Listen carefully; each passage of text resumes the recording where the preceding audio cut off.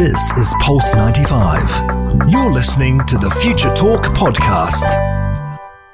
Future Talk with Omnia Saleh and Hani Balkis on Pulse 95. Future Talk. Yes, you're listening to Future Talk right here on Pulse 95. It is a fantastic afternoon right here in the Pulse 95 studios, and we are super excited to be with you all, bringing you the latest in robotics, artificial intelligence, gadgets, and applications. All that you need to know about what's happening in the tech world, in the UAE and around the world is being brought to you right here on Pulse 95. We have a lot to share with them today, Hani, don't we? Yes, we do. And to kickstart our show for today, we're going to be talking about how 1 Million Arab Coders Initiative is going to be announcing the top 5 innovators.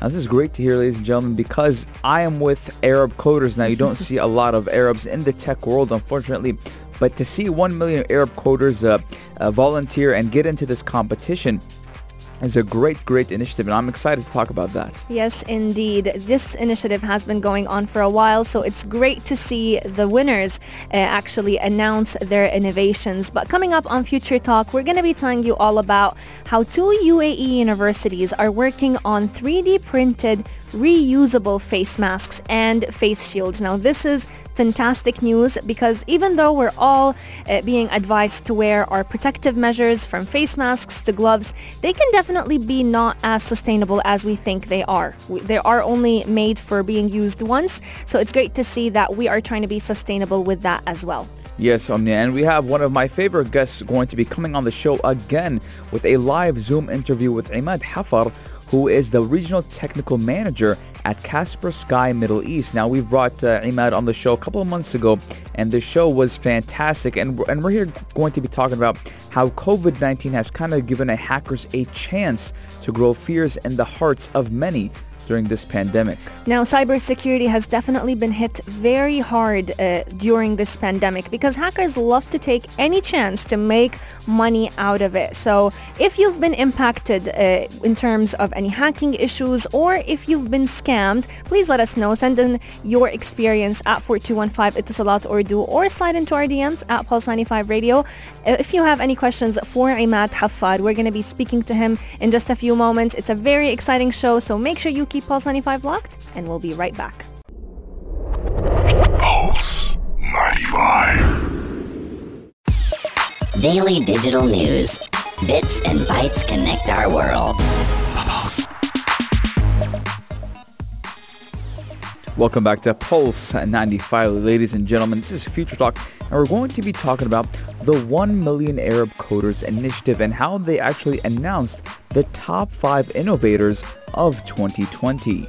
Now, these top 5 student coders were actually selected for the projects that they've done. All of their projects can definitely make a difference in the Arab world. From improving health services in Jordan to empowering women in Egypt and detecting mines in Yemen, 5 students who took up courses from the 1 Million Arab Coders Initiative have definitely shown how tech and innovation can change lives. Now, looking at all of the winning projects, they definitely all deserved an award, but the 5 that were highlighted, one of them was actually called Sanad. Now, Sanad is an Android application that was created by a student named Farah. She's an Iraqi living in Jordan, and she's only 26 years old, but she's definitely making big moves when it comes to making health services cheaper and allowing people to access them from the comfort of their own homes. Now, what her Android app can actually do is enable users to request an appointment and search for a suitable healthcare facility within their community. Now, it does a lot more than just that because it can also provide all of those people a range of services to manage health a lot more effectively. Yes, Omni. And the second top 5 was Iman Wegdi, who is 35 years old, with her initiative, which was called Ala Farza, which is an inspiring vision to empower women. Now, Iman's Ala Farza gives Egyptian women the opportunity to market their homemade food, and it does also facilitate delivery to families or individuals who may not have access to these food products. To date, the app has actually transformed the lives of 800 women across Egypt. Now, this is amazing because, again, technology will always better and make our lives for the better. And this is just showing you how a simple app can change lives. Now, as the app has just been created, already 800 women across Egypt have been helped. Absolutely. And another app that definitely caught my eye was one created by a 35-year-old man called Mohammed Subhi. Now, what's interesting about it is, Hani and I, you probably definitely experience this. Whenever we want to buy new clothes, there are clothes that you haven't worn before. And instead of throwing away all those old clothes, Mohammed's idea for his Android app allows you to go ahead and donate them for those who are in dire need of clothing. He definitely realized that people always have the intention to donate, but are never sure how to go about it. And this is exactly why he created his application called Help the Poor, where he can connect people who want to donate their clothes to NGOs so they can go ahead, reach out to those organizations very easily and make those donations. Now, we do need to make sure that we let you know that this app is still in its development stage, but it's definitely on its way to be launched. Now, Omni, I noticed something that most of these innovators have used Android platform to create their apps, which is very important because Android is available across many devices, and it is kind of the cheaper alternative. Android phones in general are cheaper than Apple products. Yeah. So this way, the people are targeting the biggest market possible. Now, another invention was by Saeed Awad, whose app is called Tamini, and he's leveraging his learnings from a data analysis course with Umak. Now, Saeed is a Yemeni resident of Saudi Arabia, and he successfully launched Tamini, which is an app that does ensure the safety of students across schools in Yemen by enabling real-time location tracking using a bracelet or student card.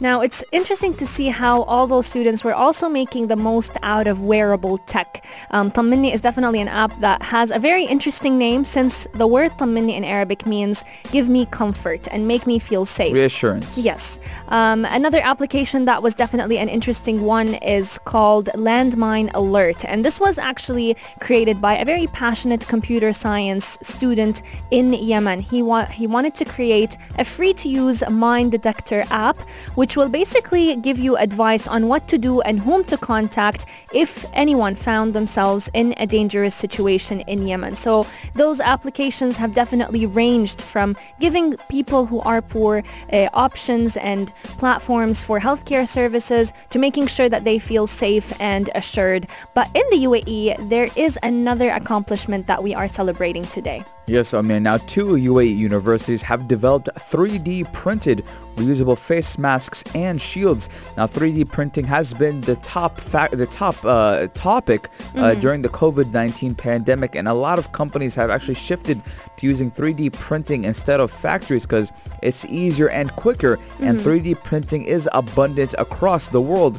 Now, researchers at 2 UAE universities are finalizing the design of their face masks and shield before large-scale production begins in the country.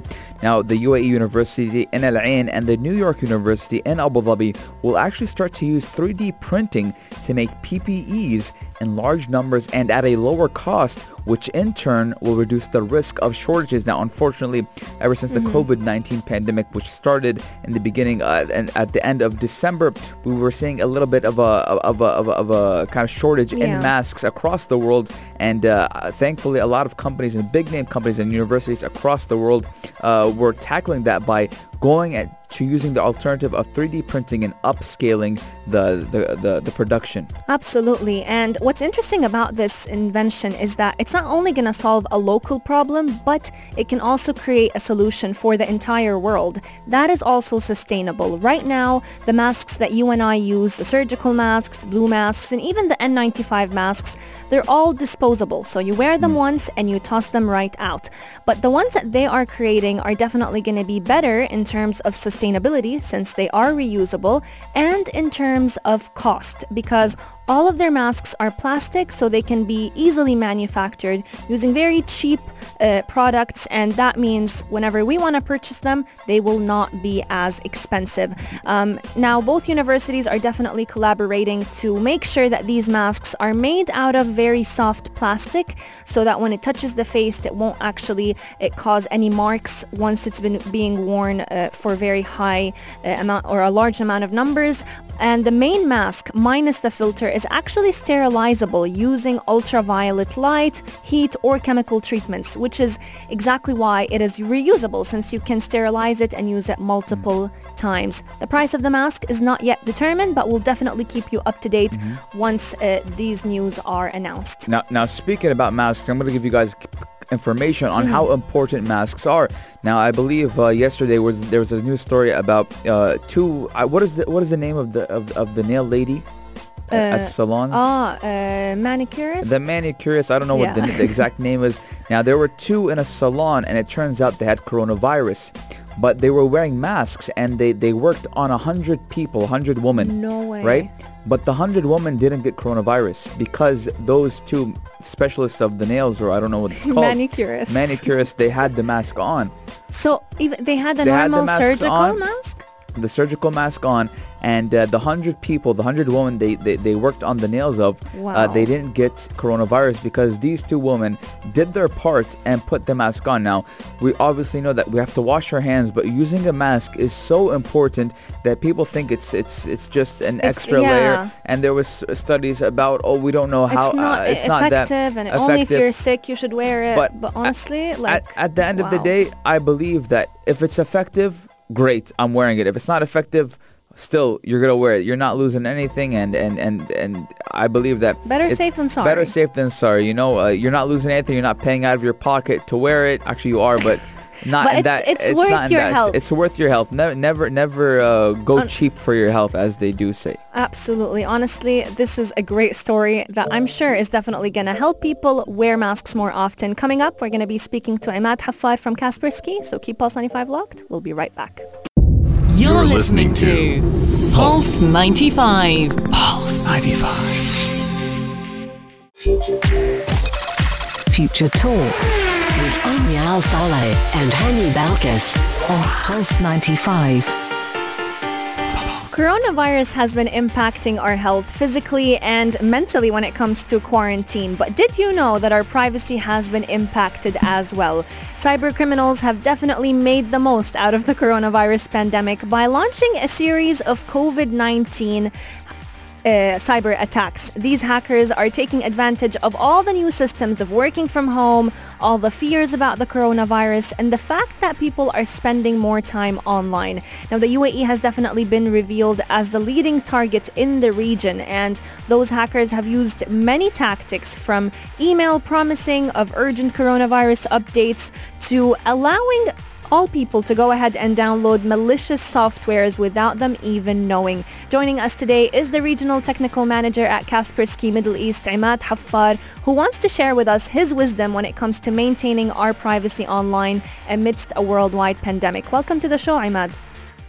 Thank you for having me, Umnia.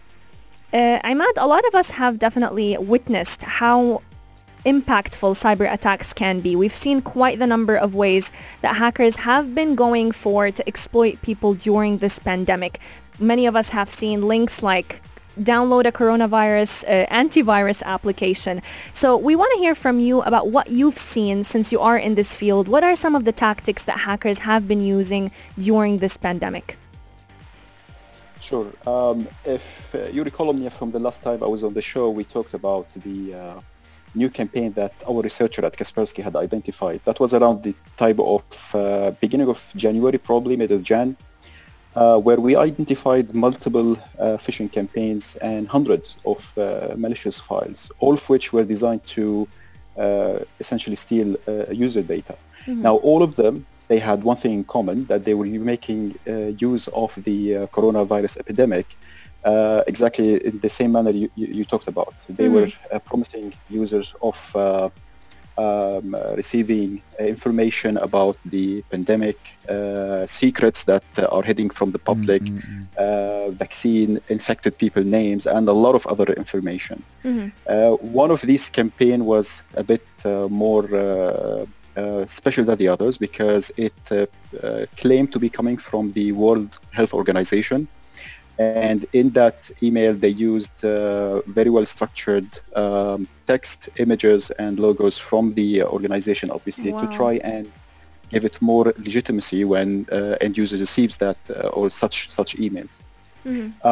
This all has been going on for the past few months, and obviously the wave is far from finished. It's still happening as we speak. But in probably end of April, we noticed a change in the tactic that they use, the cyber criminal used in their campaign, because ever since the lockdown started, almost everyone has turned to online shopping, and anyone who had done any online shopping in the past few months would know that all companies, they had a problem with delivery. And it was interesting that we found a number of campaigns targeting end users, but this time claiming to be coming from well-known shipping companies, apologizing for the delay in delivering their packages, and then include links to phishing websites, malicious attachment, obviously, but basically they were asking recipients and users to provide information to track their packages, to expedite the delivery, and so on.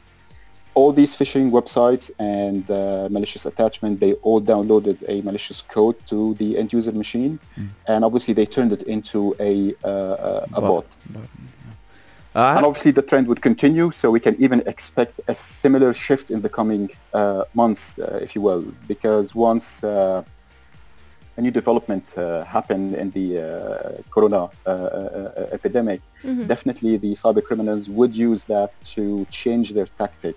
Say when probably they announce the successful testing of a vaccine, definitely we'll see campaigns targeting end users with such claims. Website to sign up to be on the list of vaccinations. Now, Emad, I have a question. When these hackers, they target a person, are they targeting a computer, a PC, or they're targeting a mobile phone so they can place this botnet on their device?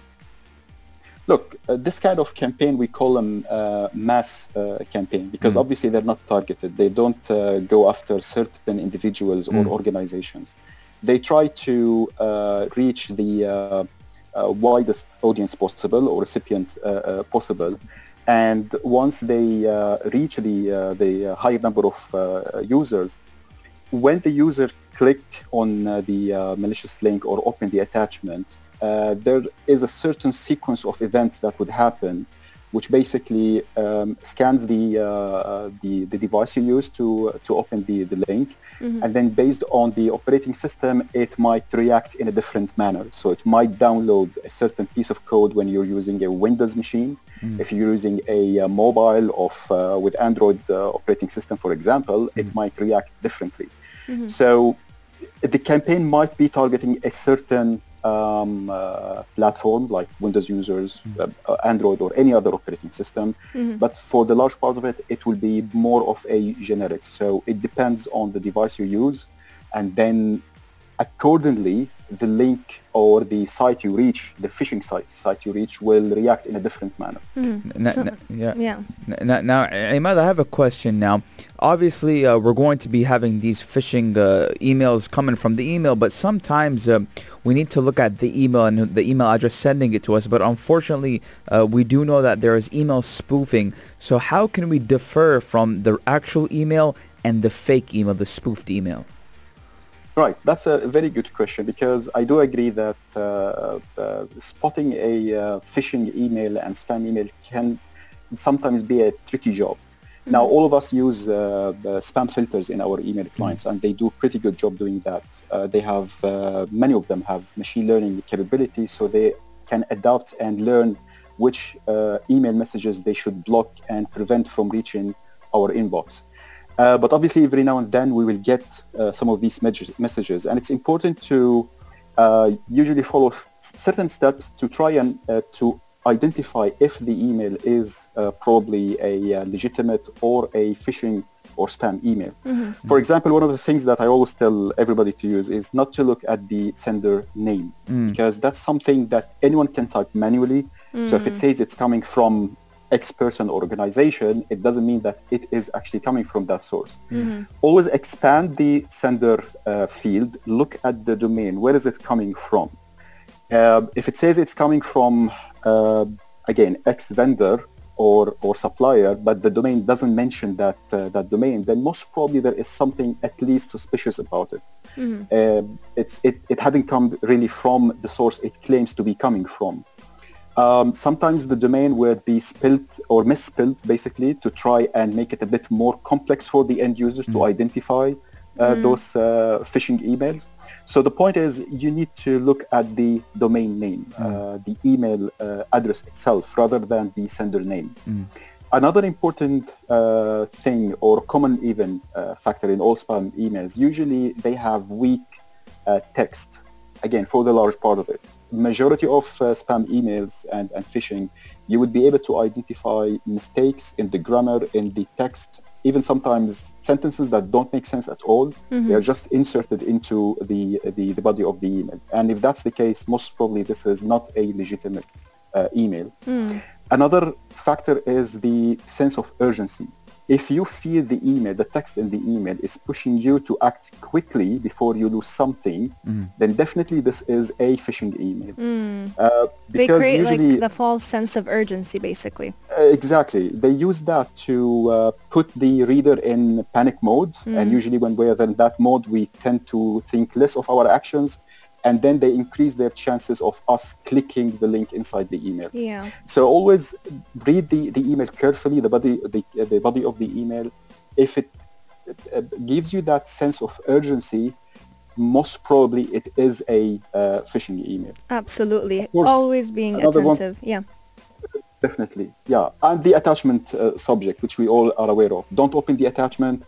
In the case I mentioned to you, the phishing email coming from delivery company or shipping companies, probably a better approach is for me to call these guys and ask them what information they want from me, or log into my online account with them and then update any information they might need, instead of opening the attachment coming with the email itself. Absolutely. Just like we need to be cautious with our health, we need to be cautious with our privacy. We're going to be taking a short break, but once we come back, we're going to be talking all about how we can stay cautious and maintain our privacy while working from home. Keep Pulse 95 locked. We'll be right back.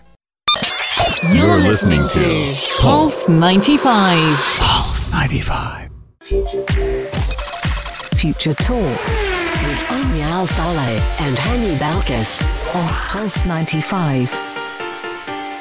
Hackers definitely have magical ways to make sure that we get that false sense of urgency whenever they want to send a spam email or create a phishing email as well. But apart from just impacting us as users or as regular users of the internet, cyber criminals have also been targeting UAE hospitals and people working from home to try and take the most advantage out of this pandemic for their financial gain. Joining us today is the Regional Technical Manager at Kaspersky Middle East, Emad Haffar, who is going to be sharing with us a few tips on how we can maintain our privacy amidst a worldwide pandemic. Welcome to the show once again, Emad. Thank you, Omnia. Emad, as I mentioned, hospitals have definitely been a very big target by cyber attackers, and hospitals definitely need to have access to all their patients' file now more than ever in the middle of a pandemic. So a lot of hospitals can find themselves having no choice but to pay for the data that's being blocked, because it could be the difference between a patient's life or death. What should hospitals and healthcare professionals do, in your opinion, in such cases? Do they pay the ransom, or is there any other tactic that they could use? All right. So when it comes to ransomware in specific, obviously hospitals are one of the critical utilities in the society, and the data they have is very critical and important for their operation. But obviously they aren't the only target of ransomware creators and senders. But nevertheless, when it comes to the incident where the infection might happen, definitely paying the ransom isn't the best course of action for two reasons. One, we don't have any guarantee that the data would actually be restored. Two, and more importantly, is that by paying the ransom, we encourage that behavior. When cyber criminals understand that their actions are bringing them the benefit they were looking for, they will obviously continue to carry out that kind of activities. But when they feel that the benefit isn't worth it, they will definitely stop pursuing that kind of activity. So definitely paying the ransom isn't the best course of action. The best course of action is to be prepared, to embrace ourselves, embrace our organizations, to be prepared for such an incident should it ever happen. And the way we prepare is very, I won't say simple, but it is straightforward. So we need to take certain steps, either as individuals or as organizations, to make sure that the access to our systems and data cannot be interrupted with such incident. So, for instance, keeping systems and applications or software on any machine, any device updated is critical. Probably many of these ransomware would use or exploit a vulnerability in an existing software, and then obviously they will have better chance of infecting the device. So keeping any device that we use updated is very critical. Don't press later on every time your computer tells you to update. Most of us just press later. Exactly, but I mean, delaying this update, it might mean the difference between being a victim to such attack or not. Absolutely. Especially again, if the ransomware, if the malware itself is exploiting any known vulnerability in the used device. Now, the second measure could be obviously protecting the device itself using an endpoint protection solution. The reputable ones, they can do very good job protecting on eliminating the vast majority of such threats. A very key factor is educating users, because in most the cases that I've seen related to ransomware, user intervention was part of the infection. So when the user allows the malware or the ransomware to be executed on one's machine, obviously that will facilitate the spread of the infection inside the network and to propagate from one device to another. So investing in educating users, make them aware of the risks surrounding them when they are using any electronic device, how to practice basic hygiene and being safe when online or when we're using any system is also critical. Last but not least, I can think of obviously data backup, because definitely if the data is encrypted, the best way to restore data and restore business operation is to have a healthy backup copy. Now, for many people, the word data backup might seem intimidating because time-consuming. Yeah, but even for individuals, there are a lot of tools that they can use, which makes the data backup procedure very simple, very straightforward.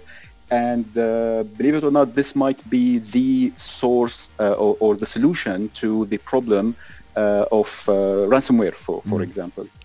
Now you brought up individuals. Now, most of the time we see ransomware being targeted to companies, to hospitals, or any type of a big foundation. But can individuals like you and I be targeted for ransomware? For sure. And as I said earlier, the large part of these attacks, they are what we call the mass attacks, mass spamming, mass campaigns. So they don't really target individuals or certain organization. In certain cases, they might, if a high-profile target or the organization is being targeted by a certain entity or individuals even. But for the large part of it, this is the kind of mass malware infection.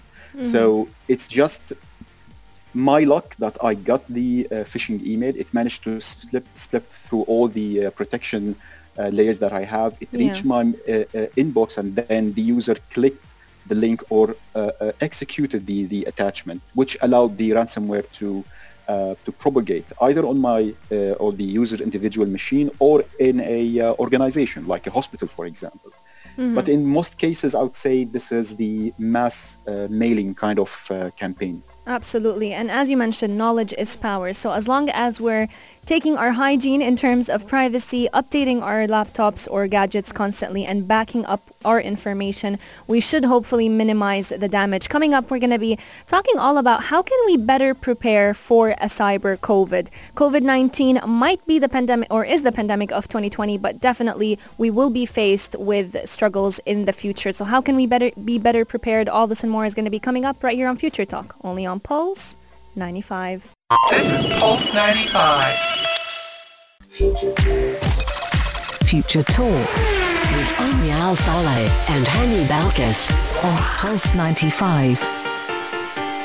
COVID-19 is not the only risk with the ability to quickly change the way we live. This crisis has definitely shown all of us, the entire world, that it is far more prone to disturbance by pandemics and cyber attacks than history shows. Our new normal isn't COVID-19 itself, it's incidents that are like COVID-19. And that's why it's very important for us to learn lessons from this pandemic and use them to prepare for future global pandemics, but also future global cyber attacks. Joining us today is the Regional Technical Manager at Kaspersky Middle East, Emad Haffar, who has been sharing with us his wisdom when it comes to maintaining our privacy online amidst a worldwide pandemic. Emad, can you tell us a little bit about how can we, every single person of us, how can we better prepare for the cyber COVID? Well, there is something that I like to call safe habits. I think if every one of us exercised certain or included certain habits into our daily activities, over time, we will build that habit into our daily routine, and then we will be better prepared to encounter any similar cyber incident, such as the ones we're talking about today.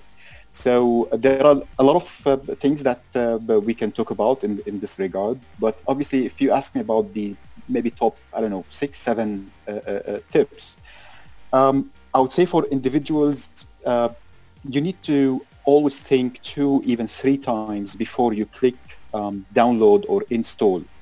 I would even expand it to say before you share anything online. When you're trying to download an app, for example, just think for a second, how did you reach that stage? Was it a link in a WhatsApp message that lead you to this website?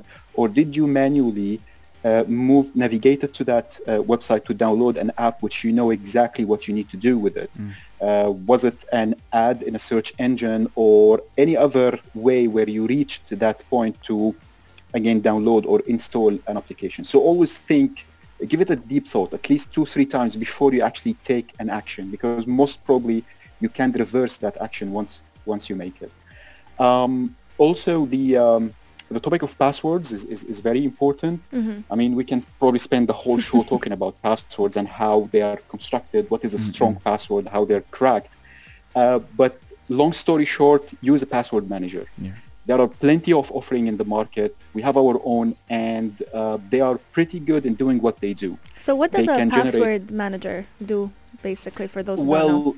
It does a lot of things, but the main objective of a password manager encrypts everything.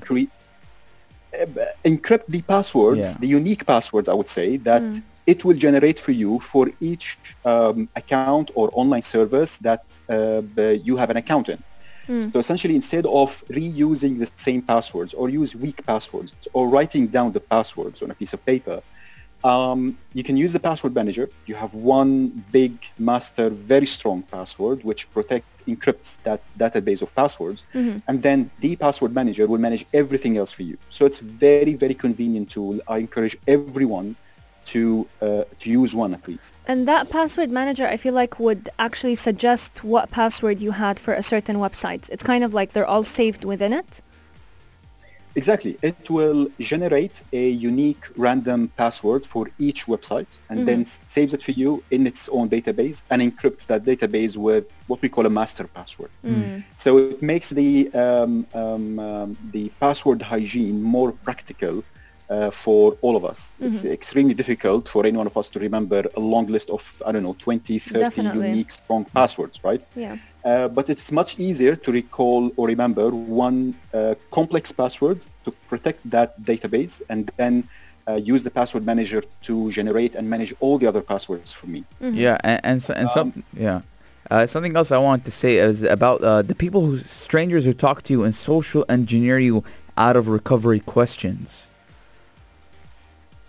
But that's actually a very good point, Hani, because it's quite often the case when we give out obvious answers to the questions, the recovery questions that are used on the website. And guess what? These answers, most probably, they can be recovered from our social media accounts because it's my grandma name or address or childhood hero or anything else. Absolutely. So there is a chance that I've shared this information somewhere and now I'm using it to recover my password.